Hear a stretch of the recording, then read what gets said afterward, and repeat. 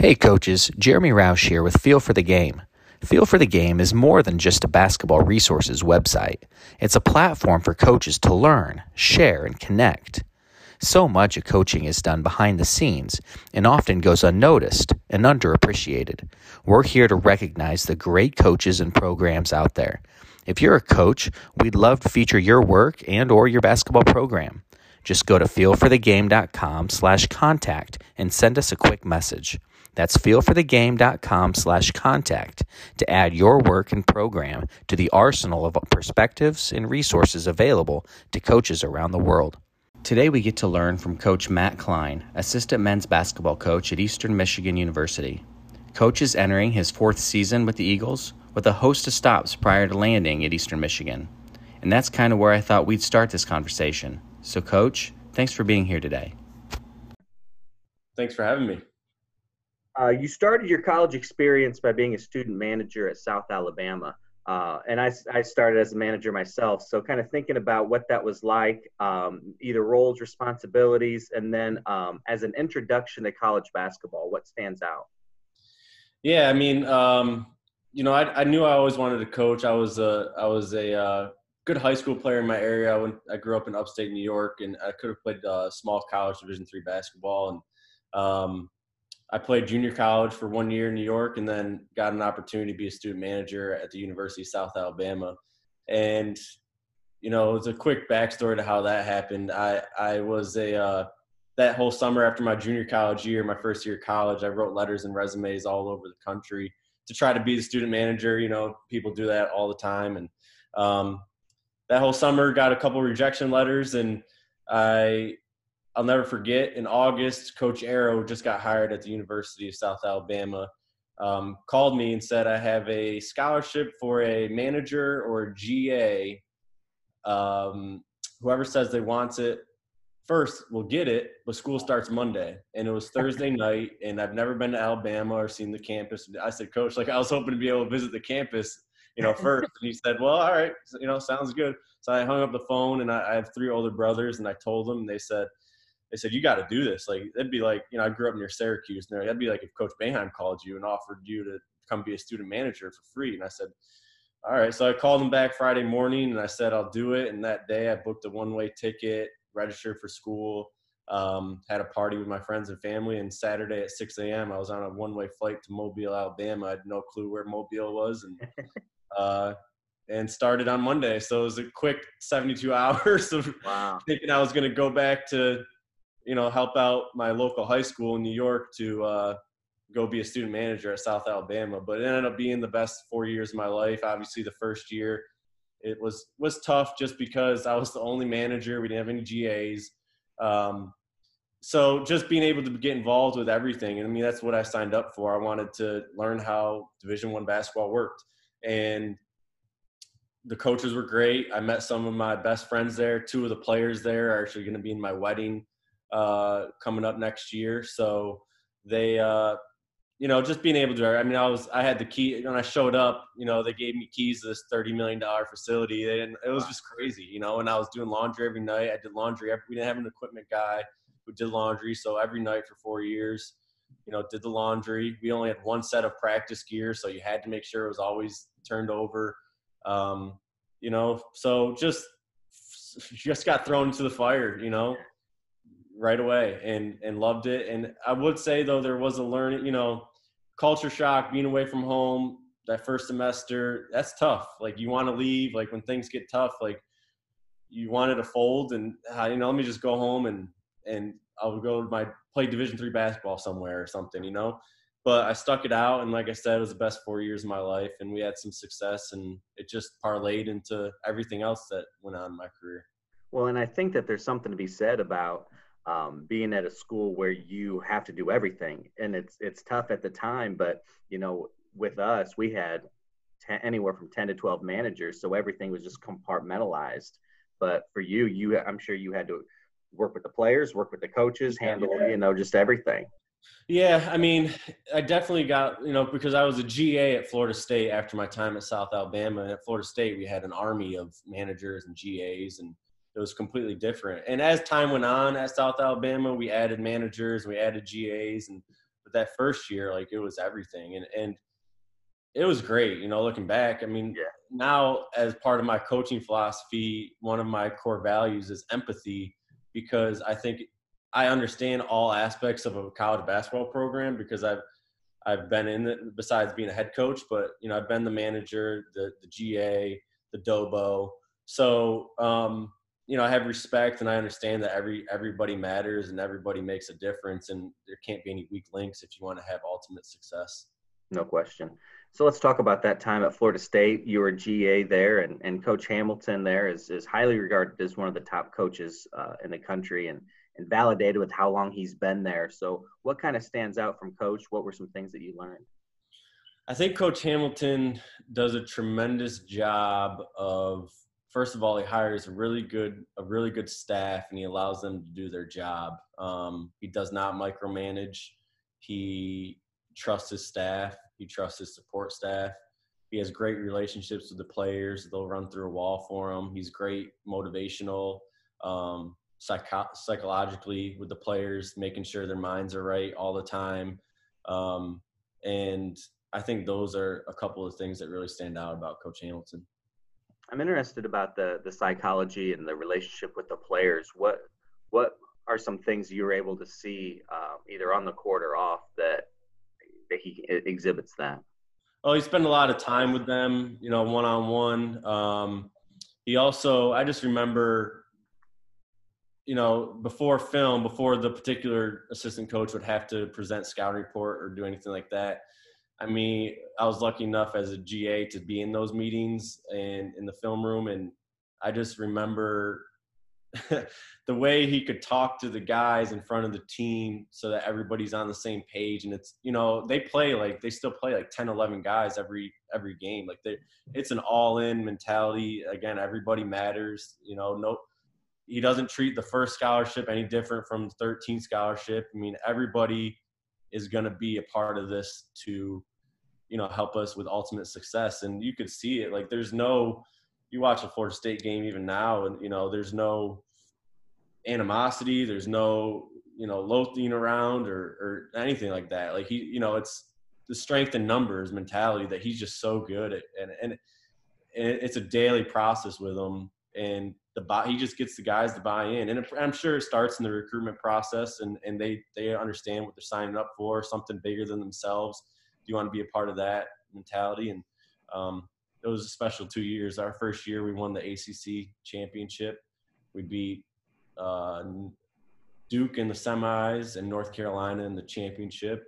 Wow. And then our second year, we had a bunch of new freshmen, and we finished middle of the pack, but special 2 years there. And then after that, you had a host of stops and certainly paid your dues. Florida, was it Northwest Florida State College, and then Eastern Michigan for a couple years, East Tennessee State for a year, and then now where you're at in the assistant role. Talk about just that kind of journey and knowing kind of what you sign up for, and it might take you different places. No, it's funny. Like my father, who's super supportive of me, and always has been, he, when I was a manager, it's, what are you doing next? What are you going to do next? What are you going to do next? When I was a GA, what are you going to do next? What are you going to do next? And I would just always tell him, I don't know, but I can just tell you that I'm going to work hard. I'm going to do the right things. I'm going to treat people the right way. And I remember thinking about that when I was 20, 21 years old, and just, not knowing. A lot of the time in the profession, we don't know what's going to come next, but you can only worry about what you can control. And those three things stayed with me, because I got each job, late, like the Northwest Florida volunteer assistant. I was a volunteer assistant. Coach Forbes hired me. Then a couple weeks later, he went to Wichita State. So I stayed on with Coach DeMayo and was there for a year. And then, like you said, I went to I was director of basketball operations for Coach Murphy for 2 years. And then I went to East Tennessee State with Coach Forbes for 1 year. And then Coach Murphy hired me back as an assistant. And the cliche, saying of do a good job where you're at is really true. I mean, I was a really good Dobo for Coach Murphy at Eastern Michigan for 2 years. I left. A lot of people would think it's a lateral move to go to East Tennessee State in the same position, but I knew to be under Coach Forbes, to meet another administration, to, we ended up winning the NCAA, going to the NCAA tournament that year. But Coach Murphy missed the job I did for him. I was only gone a year, but he called me and said, I know you always wanted to coach. Would you want to come back in that role? And I said, of course. So I owe a lot to him. He gave me my first job as a Dobo and then as a assistant coach. And I'm just finished my third year, going on my fourth year now with him as an assistant. So talk about that and what are some of your responsibilities as an assistant? The great thing about working for Coach Murphy that I really appreciate is, again, he understands my background. He has familiarity with me as a Dobo and now assistant coach. So I'm able to get my hands in on all aspects of the program. He trusts me. He's the type of head coach that wants to hire proactive and guys who take initiative, because he's not a micromanager either. And I think that's a huge quality for a head coach. Coach Hamilton was like that. Coach Ford was like that. Coach Murphy's like that.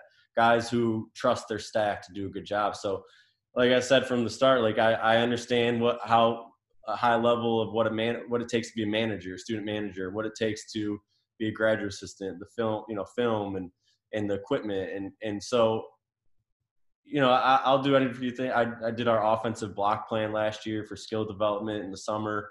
I do half of our scouting reports. I'm one of the lead recruiters.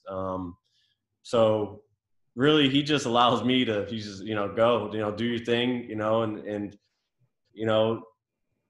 he trusts me. So I appreciate that about him. And, anytime that I have an idea, I'll make sure I have substance behind it before I bring it to the table, because I don't ever want to go to him and just not have anything to back it up. Like I'll make presentations and I'll have validity to what ideas I bring to the table. And he's oftentimes he's a willing listener. So.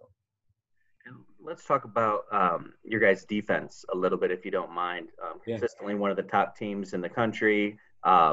Defensive identity is the zone. Can you kind of give us an overview, and then maybe we can get into a little bit deeper? Yeah. So I knew nothing about zone before I came to Eastern Michigan. I was all man-to-man. My high school coach, fantastic man-to-man coach, Ronnie Arrow, South Alabama, coach, Florida State's unbelievable man-to-man. So I knew nothing about zone, but he's made me a believer in it, because it works. I mean, year in, year out, we're top in the country in steals and forcing turnovers and defensive field goal percentage. So, would love to dive in whatever questions you want to know specifically. But yeah, I mean, I could keep going, or if you have any specific questions. Well, what makes it different, or what makes it stand out?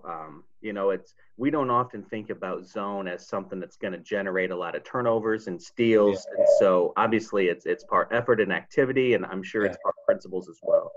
Well, I think it starts in the recruitment process. The guys understand it's our identity. We have it plastered all over our walls and in the locker room. And they know, like I said, when we first meet them, one of the first things, after the initial conversations of personal background, when we talk about our team, for one of the first things that comes up is our zone defense and so they know from the start when they enter the program, they're going to be playing zone, and we're going to be really good at it. Like, it's something we preach and teach every day. I think you are what you emphasize. One of the things I wrote an article last year on, one of my first questions I like to ask coaches is, what are you best at? Like, as a program, like, what are you best at? And if a coach can't just rattle off that answer, chances are they're not probably a great program and haven't had a ton of success, because you have to have that identity first and foremost. So, like, for us, it's like we played zone. Like, we're a zone identity team. How we generate so many steals, a lot of it is the effort. I think a lot of it, coach gets the guys to play super hard. And I think we recruit length, athleticism, versatility. That certainly helps. So there's a lot of factors. I think it starts with identity. It's the effort we teach every day, we preach every day. I think certainly helps. And then we're so detailed just like any man-to-man team, we're so detailed in our slides and our bumps and our just movements, like just like any great man-to-man team would be. Like we do zone breakdown every single day, just like a man-to-man team would do. A great man-to-man team would do, breakdowns of shell and different things. It's not like we just, roll the ball out and say, let's play 5-on-5 versus zone. Like we're very intricate through film and through practice, As a whole, what, and I don't know, maybe forgive me for being inarticulate, but what are you looking to get if defensively said offense is going to have to do this, or if they're going to beat us, they're going to have to beat us with mid-range, or they're going to have to beat us from the short corner or something? What are you willing to give up within the zone? That's a great question, because actually one of my summer projects right now is how to tweak our defense a little bit. I've been talking with Joe Gallo at Merrimack, who runs all zone. They were number 1 in the country in steals this year. We were number 4 in the country in steals. We have a lot of similarities, and we've become, pretty good friends throughout the quarantine. And he,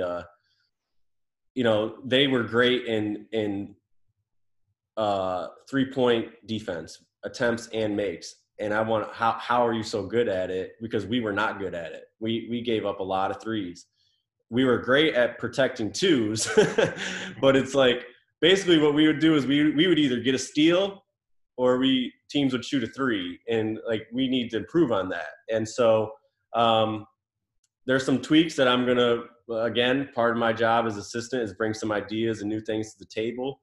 And I'm working on a pretty thorough presentation to show Coach Murphy, like, I think we could do this to tweak it so that we could go from like great to excellent. Like in Coach Murphy's 9 years at Eastern, you look on Synergy and you compile it, we're like 86 in the 86th percentile defensively, which is like elite.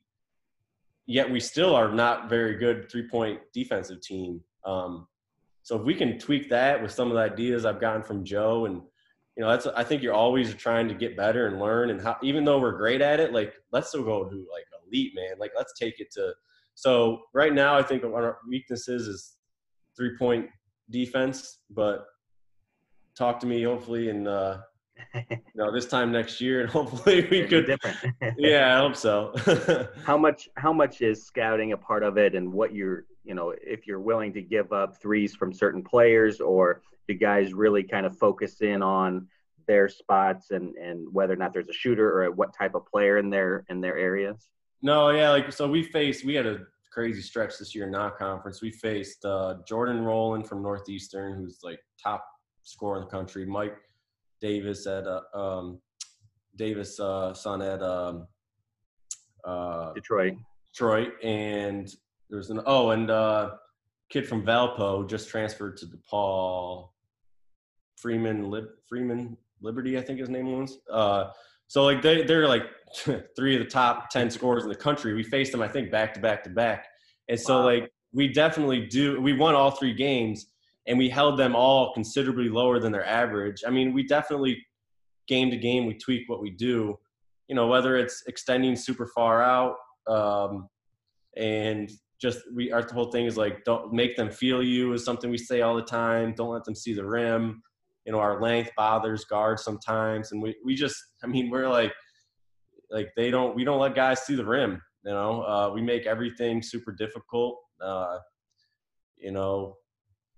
I think just game to game scouting report, we just do a good job of overall identifying shooters and try to just hold them below their average. You're not going to stop guys a lot of times, but you can make their efficiency low. And then kind of putting 2 ideas together. One is you get the traditional, if we had a bunch of 6'5" to 6'9" guys, we could be pretty good at zone 2. And then, so there's that part of it. And then there's the idea of shot clock. And if we were in high school, would you still be interested in running the zone? And obviously that the shot clock plays an important part of the game in college. Well, it's interesting. The first question. So again, Joe Gallo at Merrimack, he gave a presentation with NABC a couple weeks ago, and he talked about Mythbusters, right? In zone, like you have to have this crazy length to be a great zone team. And he's like, no, you don't. Like we were 5'10", 5'11", 6'4", 6'5", 6'5", and us on the other hand, like we're 6'10", 6'10", 6'11" on the back line. So like he obviously busted that myth, and I think, and I didn't know that answer. I used to get that question asked to me, and I don't know. Like I said, I've never tried it with guys who aren't, long and athletic, and so I don't know. With high school, I don't know. I'm not, I grew up in New York where we had a shot clock, and Gotcha. obviously I see all these games in, Michigan, there's no shot clock. To me, I don't know if I would do it in high school, just because I couldn't, if teams like stalled versus it, I wouldn't be able to like handle myself. I want to force the issue, I want to be aggressive and be the, dictate the tempo. And I don't think you could do that you can, I guess, in one way with the zone, where if the other team just wants to hang out. I don't know. I don't think I would do it just because of that reason. I'd like to dictate the tempo. And then kind of final question here as we wrap things up. You've talked a little bit about talking with other coaches during this time and a research project maybe about improving your zone. How are you using this time, not only because of the situation that we're given in, but just in general being in off season? Yeah. What are you looking to add to your game, so to speak? Yeah. I'm trying to do 4 things right now. Stay in touch with our current guys. We're still finishing our roster for 2020, so that's 2. So many professional development opportunities and webinars out there. I've been fortunate to speak at 2 of them, one with the Coaches Summit on our zone, and then I did one last week with Chris Oliver at Basketball Immersion on our offensive concepts, skill development. And the last thing is doing things like this, meeting new colleagues, staying in touch with old colleagues, and just continue that networking relationship. But I also think at the same time, it's important not to, when you're trying to network and build relationships, it's important not to go for quantity. I'd rather do quality. So I'm not trying to have superficial relationships. I don't want to be the guy who texts, just hope you're well, and not talking to them for 6 months. And, you don't get anywhere with that. I'd rather talk with 10 guys, every week, as opposed to 100 guys, and only talk to them once every 6 months or whatever. So I think you build deeper relationships that way. And those are the 4 things I've been working at. That's awesome. Well, Coach, thank you very much. This was awesome, and I appreciate you kind of shedding some light and into your journey, and also into what you guys are doing at Eastern Michigan. So yeah, no, thank you so much. I appreciate your time, Jeremy. Hopefully, I'd love to hear more about your path and your story, and we could either do it like this or have just a conversation offline. Absolutely. You're not too far away, so we'll have to get back up to Eastern Michigan sometime as well. Yeah, I would love it. That'd be perfect. All right, man. Take care. Thank you.